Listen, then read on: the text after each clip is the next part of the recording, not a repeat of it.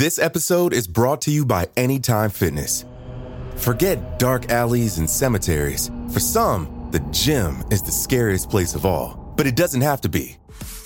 With a personalized plan and expert coaching, Anytime Fitness can help make the gym less frightening. Get more for your gym membership than machines. Get personalized support anytime, anywhere.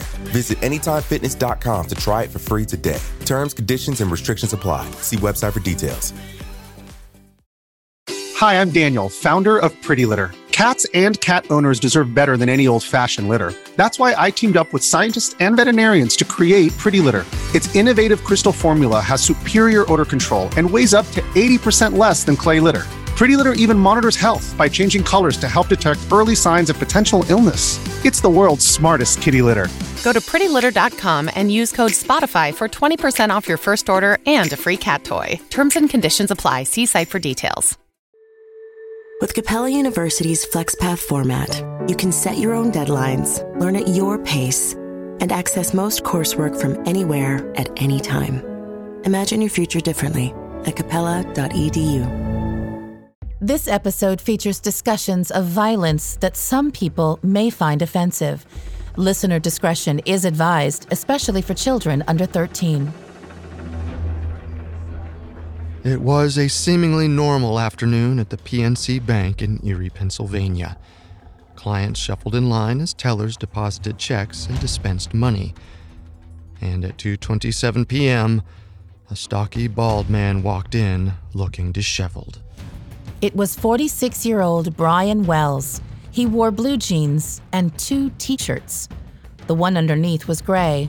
The one on top said, "Guess Jeans." His chest bulged as if it were concealing something, and above his collar, he seemed to be wearing a neck brace. In his hand, he carried what appeared to be a cane. Brian strode confidently past the line of customers and straight up to the chief teller. She told him he needed to get in line and wait his turn. Without hesitating, he handed her a white envelope. She immediately understood. This was a robbery. Shakily, she pulled out the letter from inside the envelope and read. Then she looked up at Brian. He wasn't wearing a neck brace. It was a bomb.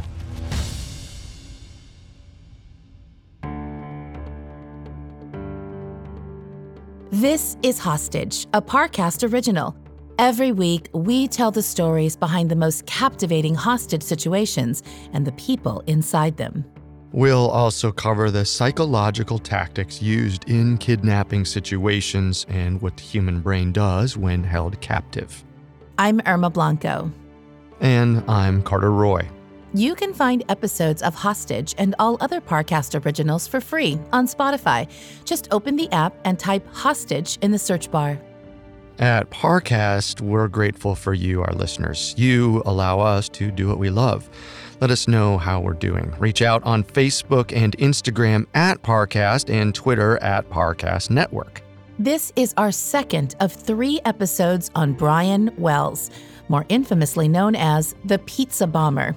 On August 28, 2003, Brian entered a PNC bank in Erie, Pennsylvania, with a letter demanding $250,000 in cash. This week, we'll examine the day's events, from the moment Brian was unwittingly forced to wear an active bomb to the deadly police standoff that followed. Next week, we'll follow the aftermath of Brian's case as investigators struggle to understand the full picture.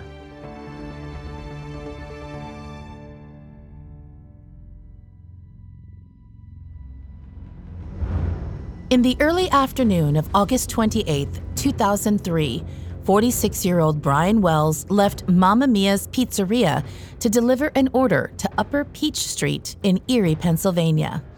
But this was no ordinary delivery. It was all part of a larger plan. Brian had instructions to head to a TV tower on Peach Street. When he got there, he would be fitted with a fake collar bomb and sent to rob the local PNC bank. When he arrived at the location, though, Brian was startled to discover that his co-conspirators had rigged the collar with an active bomb. dangling from the metal box at the bottom. The farce had taken a deadly turn. Brian tried to run, but his co-conspirators, Robert Panetti and Floyd Stockton, tackled him to the ground. He struggled against their grip as the two masterminds behind the plot, Marjorie Deal Armstrong and Bill Rothstein, strapped the live bomb around his neck. Bill had made the bomb himself. It was connected to two Sunbeam kitchen timers by an open circuit of wires and screws. When the timer reached the 12 o'clock position, the switch would close and the bomb would activate. A green plastic lever snapped the two semicircular arms of the collar in place. Unlocking it would require the insertion of 2 keys into 2 of the 4 keyholes at the front of the collar. But Brian's cohorts wouldn't tell him how to unlock the bomb until after he had robbed the bank. In an instant, he went from being a willing participant to a hostage. And if he wanted to survive, Brian had to do exactly what they said. When the struggle was over, Bill walked to his van and retrieved a gun shaped like a cane. He handed it to Brian. Marjorie told him to use it if the tellers didn't believe he was armed with a real bomb. Then she pulled a white t-shirt out of her purse. The Guess Jeans logo was written across the front. It was an ironic taunt. This case would inevitably require guesswork for everyone involved. Then Marjorie reminded Brian of his defense. If the police pulled him over, he was supposed to tell them that someone had forced him to wear the bomb, threatening to kill him if he didn't rob the bank on their behalf. Oddly enough, the crew took their time in getting to the actual robbery. While Brian sat, undoubtedly sick to his stomach with worry, everyone else chowed down on the pizza he had brought them. When they were finished eating, the crew tossed the insulated pizza bag into Bill's car.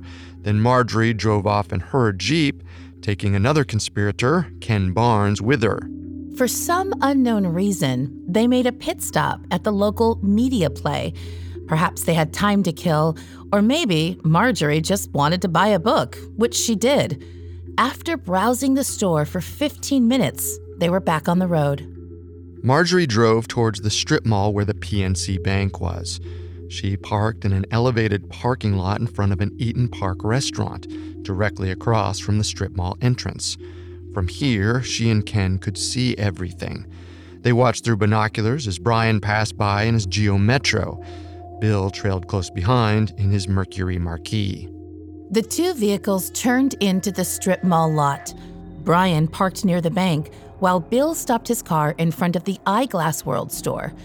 And then, at 2:27 p.m., Brian disappeared into the bank. The timer on the bomb had been started 7 minutes before Brian entered the bank. As far as he knew, he had an hour until it detonated. But the screws in the mechanism interfered with the timer, shaving off 3 minutes. This meant that from the moment Brian walked through the door, he only had 50 minutes left. Brian strolled inside and casually made his way past the line of waiting customers to the chief teller. She told him to get in line and wait his turn, but Brian knew he didn't have time for that. He handed the teller his envelope. Right away, her eyes went wide with recognition. She had worked in banking long enough to know that this was a demand note. Shaking, she opened the envelope to find 4 pages covered in small handwriting. Receptionist, do not cause panic or many people will be killed. Sounding an alarm will interrupt this action and guarantee injuries and death. Involving authorities at this point will get the hostage and other people killed. Immediately, without causing alarm, you must contact the bank manager in private. The bomb hostage must accompany you. Bomb is expertly booby-trapped and cannot be disarmed in time unless keys are found by following instructions immediately. The letter went on to demand $250,000, an unreasonably high amount of cash for any bank to have in its vault. It also explained how, after he'd successfully obtained the money, Brian could locate the keys to save his life. The final line was clear and certain. Act now, think later, or you will die. It was signed, The Troubleshooters. The teller's eyes grew wide with disbelief. It was a long list of demands, and she knew she wouldn't be able to meet them. Helplessly, she looked at Brian, knowing he was also a victim of the situation. Brian stared back at her expectantly. Then he asked to speak to her manager. While the woman shuffled off to her manager's office, Brian grabbed a dum-dum lollipop from the bowl and popped it in his mouth. When the teller returned, she told him her manager was out to lunch. He wouldn't be back for another half hour. Brian was calm but adamant. He told her he didn't have that kind of time. He needed the $250,000. To prove he was serious, he lifted his shirt, revealing the bomb.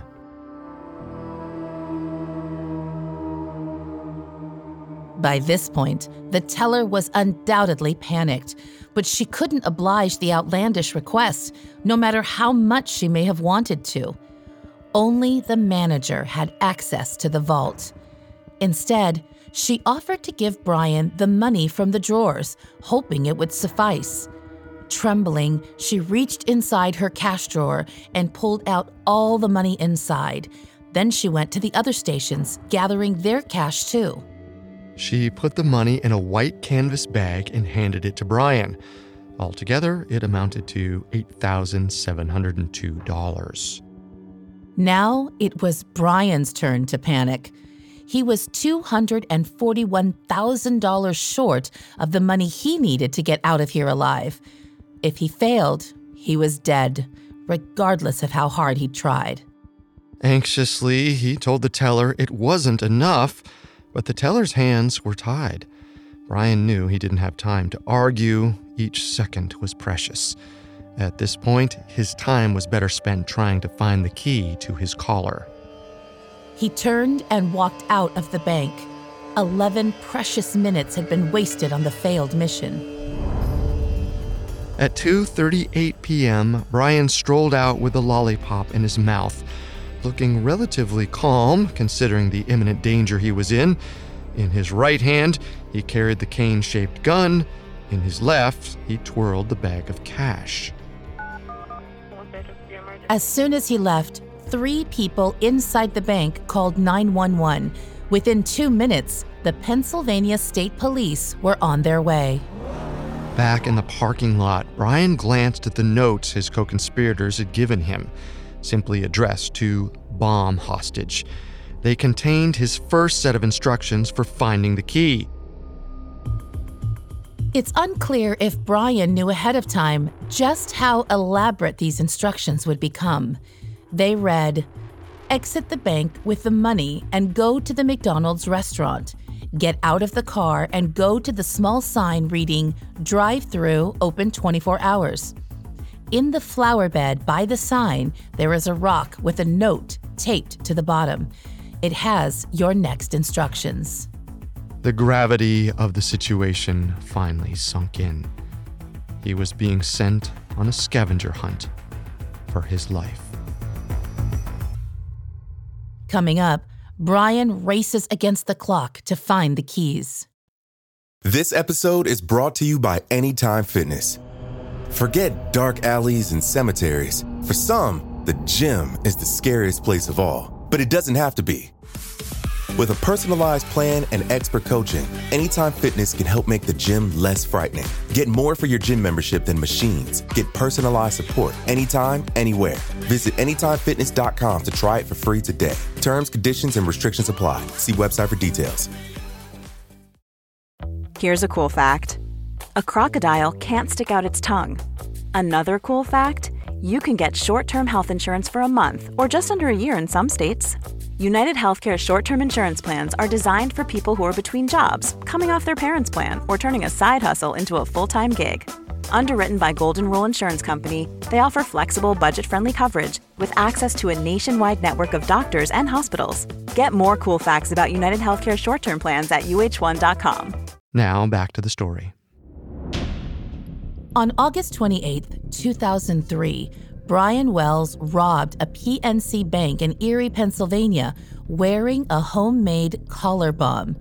Once a co-conspirator in the plot, he was now the unwitting hostage of his cohorts.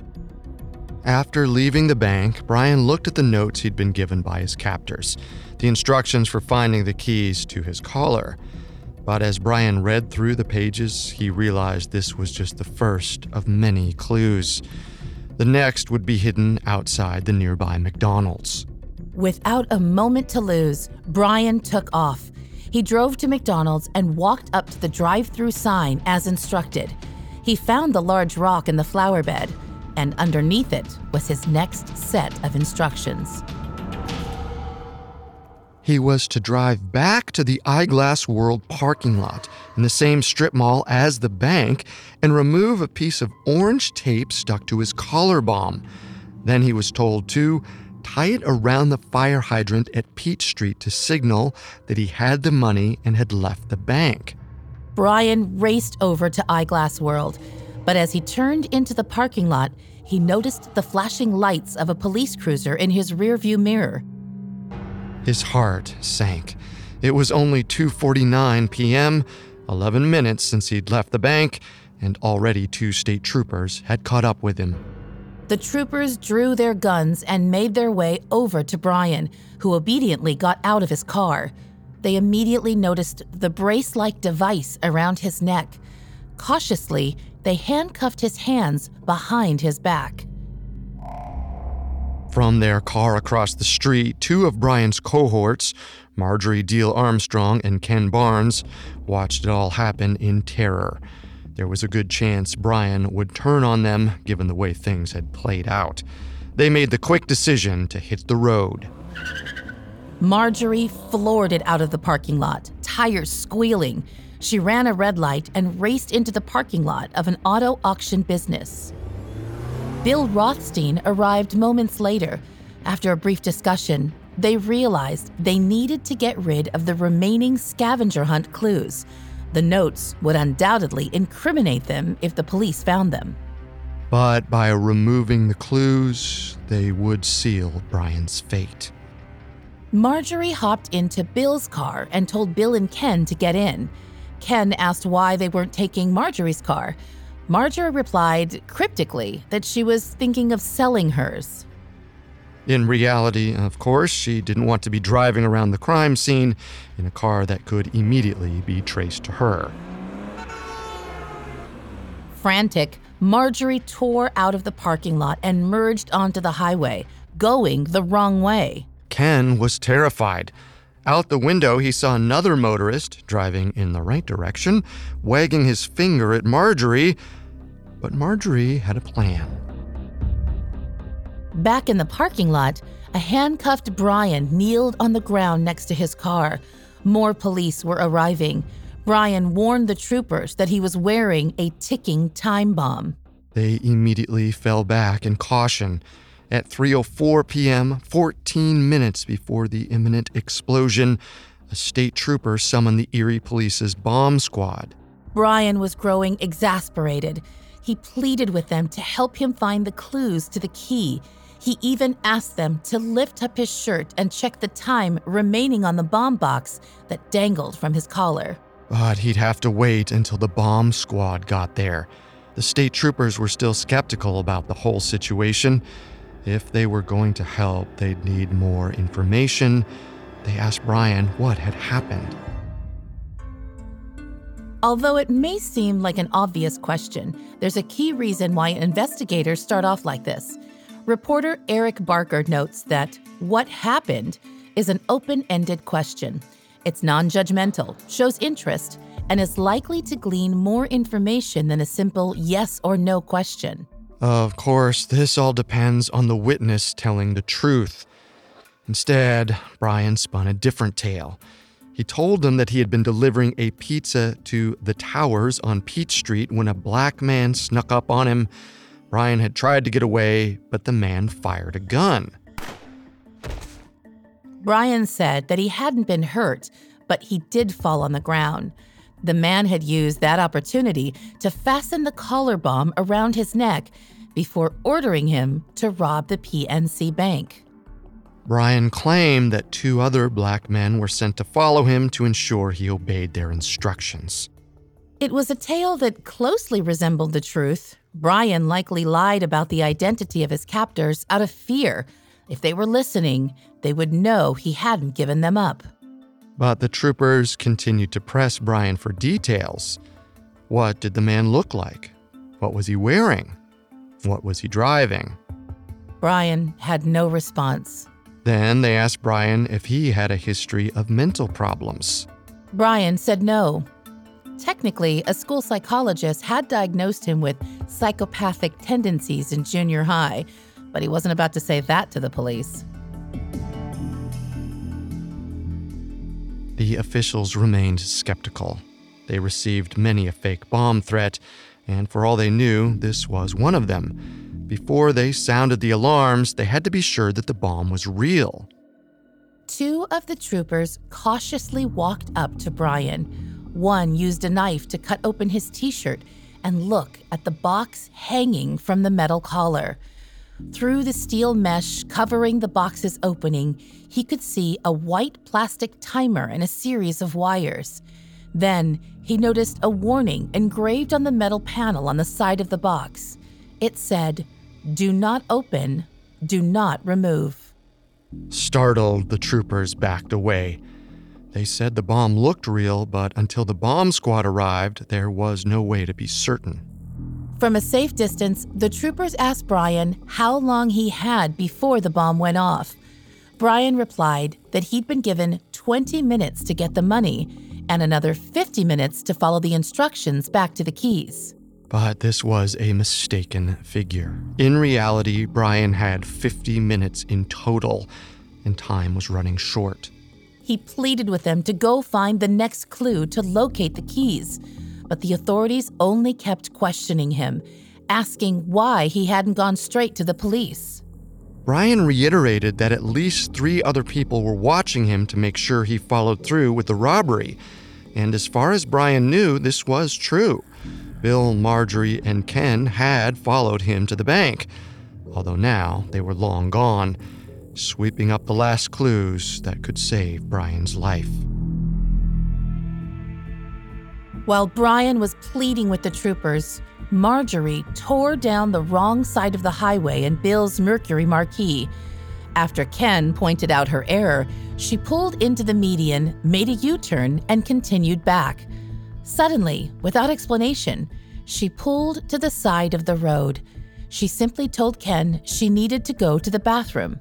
Marjorie walked around the back of the car, climbed over a guardrail, and scuttled down an embankment.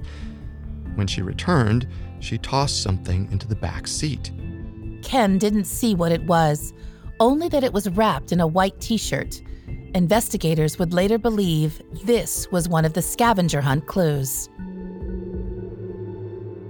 Back in the Eyeglass World parking lot, FBI agent Jerry Clark arrived on the scene. He would become an essential figure in the investigation, but for now, Clark was convinced the whole thing was a hoax. As an expert interviewer, he was tempted to jump in and question Brian himself, but he didn't want to jeopardize the rapport the state troopers had already built with him. He figured he would have a chance to talk to Brian once this whole ordeal was over. But this was assuming the bomb was either fake or could be removed in time. In the meantime, Brian begged for the troopers to remove his handcuffs. The collar was heavy, and the weight from the box was hurting his neck. He wanted to use his hands to hold it up, but the troopers insisted that he remain seated until the bomb squad arrived. At his wits' end, Brian asked for a cigarette, but the troopers said no. Then he asked for a priest. Again, they said no. Finally, Brian asked why no one was trying to help him. He pleaded with the troopers to get the instructions out of his car. And then, strangely, he asked them to call Mamma Mia's Pizzeria and tell them about the situation. Suddenly, Brian said he could hear the bomb beeping. He frantically begged for the handcuffs to be removed. But no one helped him. No one could have. The timer beeped for 10 seconds. Brian shifted slightly. Then he was dead. Coming up, the FBI receives a tip from an unlikely caller. The Hargan women seemed to have it all. We were blessed. My mom was amazing. But detectives would soon discover inside the house there were the bodies of 2 women. A story of betrayal you would struggle to believe if it wasn't true. I am just praying to God, this is a sick joke. From 48 Hours, this is Blood is Thicker, the Hargan family killings. Listen to Blood is Thicker, the Hargan family killings, wherever you get your podcasts. This episode is brought to you by Etsy. Sound the gifting panic alarm. You need to get an amazing gift. Wait, no, the perfect gift. Relax. Now you can use gift mode on Etsy. Gift mode on Etsy takes the stress out of gifting, so you can find the perfect item for anyone and any occasion. It's easy. Just tap or click gift mode on your Etsy app or Etsy.com. Then answer a few short questions about who you're shopping for and what they like. And gift mode instantly gives you curated gift ideas based on hundreds of personas. Now it's simple to find gifts made by independent sellers for all the people in your life. So whether you need a housewarming gift for the new homeowner or a birthday present for the pickleballer, gift mode has you covered. Need to find the perfect gift? Don't panic. Try gift mode on Etsy now. Now back to the story. At 3:18 p.m., the bomb strapped around Brian Wells' neck exploded. The blast slammed the metal box holding the bomb into his chest. It immediately cut into his heart, killing him instantly. It had only been an hour and a half since Brian had first left Mamma Mia's Pizzeria on his fateful errand. Now, he was dead. The officers rushed towards Brian's body, but they were warned to stay back. No one could be sure that there wasn't a second explosive. At 3:21 p.m., 3 minutes after Brian's death, the bomb unit arrived. They approached Brian carefully and examined his body for other explosives, but none were found. FBI agent Jerry Clark stared at the wreckage. Just a few minutes before, he had been skeptical of Brian's story, but now he was fascinated. He had to be the one to solve this case. Local law enforcement wasted no time in verifying Brian's identity. Meanwhile, a state trooper drove to Mamma Mia's Pizzeria where Brian said he worked. The trooper examined the restaurant's caller ID box to determine who ordered Brian's final delivery. They tracked the phone number to a payphone at a local Shell station, but the trail went cold there. Meanwhile, state troopers and FBI agents swarmed the TV tower on Peach Street, looking for the fictional black man Brian had described as his captor, but they came up empty-handed. Back at the crime scene, authorities picked through the remnants of the blast: an ever-active AA battery, scraps from 2 white Sunbeam kitchen timers, and a bone fragment from Brian's neck. When they searched Brian's car, they found the instructions for the scavenger hunt. He had been telling them the truth. Investigators followed the instructions onto the highway, driving until they reached exit 180 for the Mill Creek Mall. They pulled to the side of the ramp and stopped at the specified road sign. From there, the notes said to walk into the woods and search for a container. When they found it, there was another note inside directing them to another stop along the highway. This time, they were to look for a small sign indicating the boundary from McKean Township.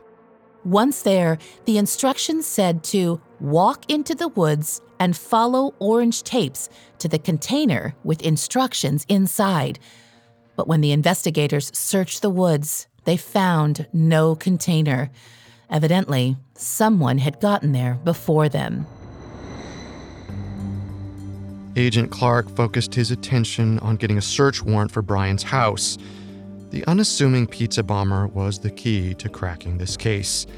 Had someone truly forced his hand, or had he acted alone? At 1:25 the next morning, police blew down the door to Brian's cottage. They needed to be sure his home wasn't rigged with additional bombs. But the search produced little fruit. The only notable items were 2 spiral notebooks full of names and telephone numbers. It would become useful later on, but for now, the police were still struggling to cobble together a picture of what they were dealing with. Later that day, FBI agents made their way to a house near the Peach Street TV tower. They wanted to ask the resident, Bill Rothstein, whether he'd seen any suspicious activity the day before. They had no idea Bill was one of the masterminds behind the plot. Surprisingly, Bill answered the door. The agents questioned him about the previous day, and Bill feigned complete ignorance. He insisted that he never went near the TV tower and hadn't heard anything about the so-called pizza bomber. The agents were so satisfied with his response that they didn't even search his house. According to Agent Clark, they couldn't imagine someone participating in a plot that had unfolded so close to their own home, a fact Bill had counted on. The following day, on August 30th, investigators interviewed Brian's co-worker from Mamma Mia's Pizzeria, 43-year-old Robert Panetti. Once again, they had no idea they were talking to someone who had actually been involved in the robbery. But Robert's performance was less credible than Bill's. According to FBI agents, he kept fidgeting and insisting he was too busy to talk to them. The agents finally relented, saying that they would circle back with him. But they would never get the chance. After Brian was killed, Robert panicked. He was undoubtedly guilt-stricken at having played a part in the death, and he may have feared that Bill and Marjorie would turn on him, too. He was right to be afraid. His cohorts had no time or patience for a crisis of conscience. They couldn't risk him confessing. At some point on August 30th, mere hours after his visit from the FBI, Robert met up with his co-conspirators for the very last time. Ken Barnes gave him a drink, which Robert would have gratefully accepted given his nerves, but unbeknownst to Robert, the drink was spiked with methadone and Xanax. This would silence him once and for all. In the wee hours of the next morning, Robert went back home to the house he shared with his parents. His mother immediately recognized that something was wrong, but Robert assured her that he was okay. He said he had been at his sister's house and had drank too much beer. At 5 a.m., Robert's mother found him lying unconscious in his own vomit on the bathroom floor. An ambulance was called, but Robert refused to go to the hospital. By 9 a.m., he was dead. The coroner ruled Robert's death an overdose, but Agent Clark was deeply suspicious. 2 Mamma Mia's employees had died within days of each other. Was it really a coincidence? Or were they somehow connected? Clark turned the evidence over and over in his mind. Brian had told him that a black man had locked the bomb around him, but so far they'd turned up no such suspect. Still, he couldn't understand why Brian would lie if he knew the bomb was real. He had no reason not to take Brian at his word. Meanwhile, the FBI's Behavioral Analysis Unit in Quantico analyzed the envelope of instructions that had been given to Brian. They used these to create a profile of the person or people behind the plot. They wrote, "The offender likes power. He's obsessive. He manipulates people, but he's also patient. This offender invested a great deal of thought and planning into this scheme. It's possible Brian knew the offender and misjudged the level of danger. It's also possible getting the bank's money was not the motivating factor. For whomever locked the bomb around Brian Wells, the ordeal was about control and manipulation. The profilers were spot on. Bill and Marjorie had a long history of devious and controlling behavior, and the manipulation had only just begun. Nearly a month after Brian's death, the investigation had still gotten nowhere. But Marjorie Deal Armstrong was growing more and more anxious. She was worried that the investigation would point to her and the other person she'd recently killed. A few weeks before the robbery, Marjorie had murdered her boyfriend, Jim Roden. He had initially been a part of the plot before trying to get out of it, and Marjorie had shot him to make sure he wouldn't squeal. Now, the body was stashed in a freezer at Bill's house. Marjorie was so paranoid that she slept in her Jeep at night, always prepared for a quick getaway. Finally, on September 20th, she and Bill decided to take action. They made plans to dismember Roden's body and crush it in a meat grinder. At 4:30 that evening, the pair headed to the store and left with an ice crusher. They went back to Bill's house and hung black tarps in the window to avoid being seen. At this point, Bill wanted to wash his hands of the whole mess. He had already helped to plan the robbery, built the bomb that killed Brian, and lied to the FBI agents, not to mention stashing Jim's body in his freezer for Marjorie. Enough was enough. So while he and Marjorie were hanging the tarps, he insisted that they needed a stapler to help. He told Marjorie he had one in his van and quickly excused himself. When he got to his car, he immediately hopped in the driver's seat and sped away.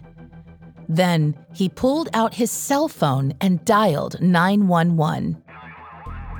When the operator answered, Bill stuttered. At 8645 Peach Street, there's a woman with green slacks, a blue shirt, a brown purse. The operator asked Bill to slow down and tell her what the woman needed. Bill responded that there was a body inside the garage freezer. He explained that the freezer was his, but that he didn't want anything to do with the woman at the house. The operator asked for the woman's name. Bill replied, Marjorie Deal, D-I-E-H-L.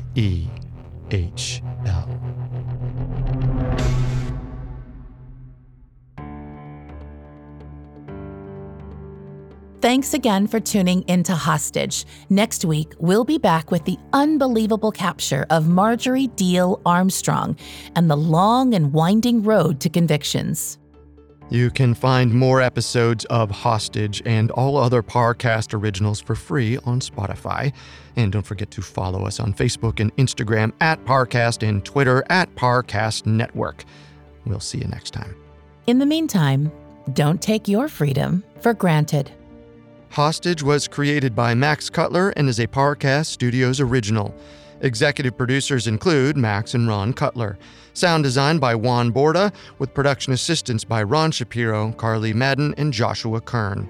This episode of Hostage was written by Natalie McKieran, with writing assistance by Kate Gallagher, and stars Irma Blanco and Carter Roy.